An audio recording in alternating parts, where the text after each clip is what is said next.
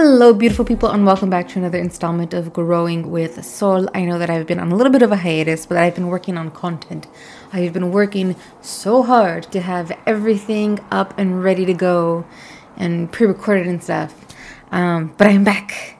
And I am so excited for everything that I'm going to be sharing for the next couple of months before the year ends, which can you believe that we're already at Christmas? And I know what you're thinking. Marisol, it's only November. It's Christmas, okay?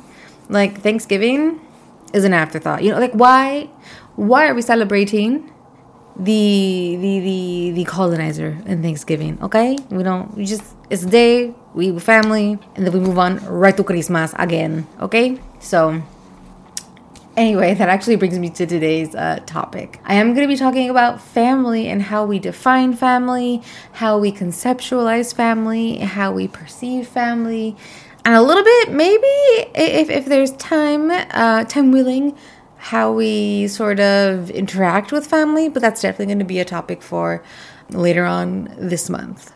With that being said, if you have been following me on social media, especially on Instagram, where I have been more active as of late, I cannot be here and be fully present with you without acknowledging the current state of things. So I am recording this on November 1st, and as of November 1st, 8:32 p.m., there is still a genocide happening in Palestine. And families are no longer on this earth because of what is happening in Palestine. So, again, if you follow me on Instagram, you know that I have been posting a lot about this, sharing a lot about this, and calling for people to, if you are American, to call your representatives. If you feel so inclined to protest as well, if that is not your thing, or perhaps there is, that's not feasible for you for whatever reason, speak out if you feel as passionately as I do. Okay, so let's go ahead and let's get into this topic, because as the holidays are upon us, we just had Halloween. If you are Latino, if you are Mexicano, we are in Dia de los Muertos, hoy, mañana. Well, it already happened when you're listening to this. So the holidays are here, and the more family-centric holidays are approaching. So let's talk about family. When we talk about family, especially here within the Western context, like the main thing we tend to think about is that nuclear family. And I mentioned in other episodes how that's not really how I grew up thinking about family. It was more so taught to me, especially in school, when you start like, maybe it's like a Catholic school thing. Because now that I'm thinking about it, I think I was taught about family, like quote unquote family, in what was that class? Was it family? What was that class? Family values, religious values. So I went to Catholic school, right? And when I was in the 6th grade, like, there was religion class every year. But when I was in the 6th grade, they added like an additional class, and like it was a whole new book, and it was only about like family values and shit. And it obviously talked about like the nuclear family, and like that's what family was supposed to be and look like.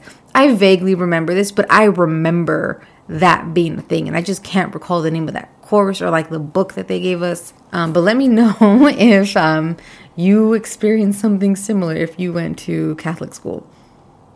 Anyway, so again, that was taught to me. But we think about the nuclear family, and like, what is the nuclear family? Mom, dad, child, 2 childrens. Again, especially like within the American context, it's like husband, wife, son, daughter, and a dog. That's what we think about. White picket fence, all that shit. The American like fallacy. Anyway, so that's traditionally what we think about. But like, as I'm going to get into, there are different perspectives. Like, that's just not what family is limited to. Family can be a variety of things, which I'm going to get into. And also, very realistically, in the present day, that is not how so many of us experience family. So one of the ways that I have mentioned previously in like in other episodes about experiencing family, like for me, growing up, again, my context is Mexican American. I grew up thinking about my family as like everyone, okay? And like my mom is one of 5, my dad is one of 11. So, and they all got like hella kids. So I had, on one side, there were 12 of us, like kids, including me. So like my grandma had 12 grandbabies. And then on my dad's side, fue un pinche ejército, eh? Like we had like the A team and the B team. Like they were just so like, I have cousins who are like 20 years older than me. Like first cousins that are like 20 years older than me. Like they were just hella fucking kids. But for me, growing up, when I would think about family, like that's what I would think about. Like, especially when it came to like, oh, getting the family together. Like getting the family together wasn't just like us living in this one household and like maybe my grandma. Like it was everybody. And then, híjole, mira, speaking of the holidays, I remember there was one Thanksgiving in particular where it was both sides of the family under one roof to celebrate Thanksgiving. Oh my God. So many people. Like we had to get extra tables and chairs, like rent extra tables and chairs just to seat everybody inside. And even then it was crowded. It was crowded. We didn't have enough space. We had enough space, but it was crowded. It's insane, but that's what I thought about family. For me, that's when I was little, people would be like, oh, your family. I'd be like, I have so many people in my family. Other people wouldn't think about that. They would think about their family, and they would just be like, oh, my mom, my dad, my sibling. And like, that's it. I was not limited to that in terms of like my first thought of who my family was. But let's go ahead and talk about this a little bit more broadly, I suppose, for lack of a better term, because the concept of family itself has evolved over time. So this whole idea of like the nuclear family, like obviously when we think about it, we think about like very old school, you know? We think about like the 1950s and like the nuclear family. But naturally, we don't have just that structure in practice anymore. Especially because, again, within the American context, we think of the nuclear family, we think of mom, dad, kids, dog, white picket fence. So we picture white people, okay? And like, that's about it. Nowadays, we have interracial families, blended families, same-sex parents as a part of the family, single parents, and we have chosen families as well. And one of the amazing things that I want to highlight, I'm gonna throw some stats at all of you in a little bit with some things. But one of the amazing things is that family's family, in my opinion. And I'm going to get into it a little bit more when I start talking about chosen family, because maybe that is a new term for people, maybe not. Or maybe you've experienced this but didn't know there was like a term for it. It's about love. It's about acceptance. It's about all these wonderful, beautiful things that I'm going to get into. So the percentage of a married couple, like married couple households that are interracial or interethnic, has grown across the United States from 7.4 to 10.2% from 2000 to like 2016. Okay, so it's grown.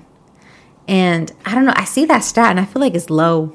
But maybe that's just my own lived experience where I see interracial couples and like interethnic couples a lot more in my life and throughout my life. I've seen that so much. But again, maybe that is just my own personal bubble. But nonetheless, nationally speaking, it has grown within, and that was just like the most recent data that I could find in my research. Perhaps there is more up-to-date data that has a more accurate number, because this is showing from 2000 to like 2016. So in that 16-year period, it went from 7.4 to 10.2% of the nation being interracial or interethnic married couples. So huge altogether, because we're talking about the whole freaking country here. Another thing that I really want to highlight when it comes to families is that in 2015, Pew Research published an article that stated that today, in the modern time, fully 62% of children live with two married parents, an all-time low. So when we're thinking about this interracial and like interethnic married couple, like, why is that significant? Like, it's significant because now we're mixing, we're blending, we are coming together to create something new. We are creating a new type of family. We are creating new expectations, new experiences, and creating and sharing new values. And that is an amazing and beautiful thing. So how the mainstream culture has taught us to conceptualize family isn't necessarily wrong, but it's very limiting. Whereas the present day shows us that family can be so much more than just that. Another thing that I want to highlight is talking about single parents and single parenthood and how that is a valid form of family. Because in 2015, the Pew Research Center actually published an article that talked about this. And in it, they highlighted that 62% of children now live with two married parents, which is an all-time low. Okay, 62% of children. This was 2015, so the numbers are probably different now in 2023. But per this, in 2015, only 62% of children had a married parents under one roof. And additionally, it stated that 15% are living with parents that are remarried, and 7% are living with parents who are cohabitating. So then conversely, the share of children living with one parent stands at 26%, which is up from 22% in 2000 and just 9% in 1960. So let's digest that for a second. So in 1960, only 9% of children in the United States lived in a single parent household. We fast forward to 2015, and 26% of children are living in a single parent household. That is huge. I mean, think about how big the United States is. Think how many people 26% is. That's crazy. That's a lot. That's a lot of people. So naturally, their form of family is valid and something that is to be acknowledged. Now let's go ahead and talk about chosen family. This is one that I have experienced in the form of being a part of someone's chosen family. So, as defined by Healthline, your chosen family refers to a group of people who intentionally choose to love and support each other regardless of marriage or blood relationship. Regardless of marriage or blood relationship. So we're talking a deeper level of friendship, essentially. And I think maybe friendship is a topic for another time, because I feel like maybe I have unique views on friendship. I have a very, not strict, but maybe I have a very narrow definition of friendship. For me personally. I know other people have wide definitions of friendship. Not to say they're wrong. It's just we all have different ways of thinking about things. I feel like that's a conversation for another time. But for this one right here, because we're not talking about people that you're related to. We're not talking about people that you signed a little contract with and got married to. We're talking about people that you have chosen to be your family. And people that have chosen you to be their family. And you choose every single day to embrace and nurture and support each other, regardless of what society says the normal type of family is supposed to look like. You don't have to follow that nuclear model as well. within the Healthline article, they did talk about various instances where there were some people who created their own like chosen family, and so acted in that maternal role. Other people acted in the paternal role. Some people were acting in the child and like sibling role.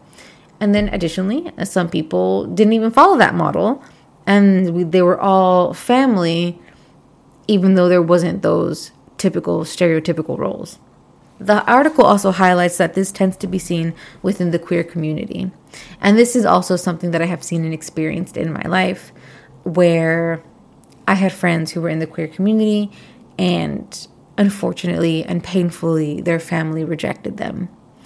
And I am very fortunate to be a part of a very welcoming and open and understanding family. My parents are phenomenal. So growing up, we accepted everybody into this house, like I would bring my friends over basically, and like immediately, like my mom was mom to everybody. And even to this day, one of those people that chose me and chose my family to be a part of his chosen family still comes over every year for Christmas. So it's been over 15 years now of that happening, and that's just part of the chosen family that happens. Again, it's not something that is only within the queer community. It can be in a variety of different circumstances where people can choose family. That is just one example that is close to my heart, and also one that was highlighted in the article as well. Of course, it's going to be linked in the show notes. So family can very much be that traditional nuclear family. If that is your family, it is valid. It is very much a beautiful thing as well to experience. At the same time, if your definition of family is different, if your experience of family is different, that is also very valid and can be very beautiful as well. Our conceptualization and experience of family can be influenced by our lived experiences and our circumstances, and it can be influenced by our cultural backgrounds as well. And additionally, it can be a wonderful, amazing thing that we create, and beautiful, supporting and loving bonds that we create with others. So if you found this to be a value, if you resonated with what I was saying, and if you've had to think a little bit more deeply about how you conceptualize family, especially if you now have thoughts of, well, if maybe I get to choose and create a chosen family, or what do I want my future family to look like if I'm going to have children, or even not, if I'm not going to have children, what does that look like for me as well to create a type of family perhaps? If that resonated with you, let me know. Post about it. Share this on your social media, and tag me at Your Coach Mari on Instagram and on TikTok. Of course, don't forget to subscribe and follow along so you can get next week's episode. And additionally, I am accepting clients, as I am a certified life coach. So if you would like to talk and see how we can work well together and how I can support you on your journey, go ahead and click the link in the bio. I'm so influencer. Click the link in my show notes. That will allow you to schedule a free discovery call. We can chat it up and see how we can help you move forward in whichever way you'd like to go. See you in the next one.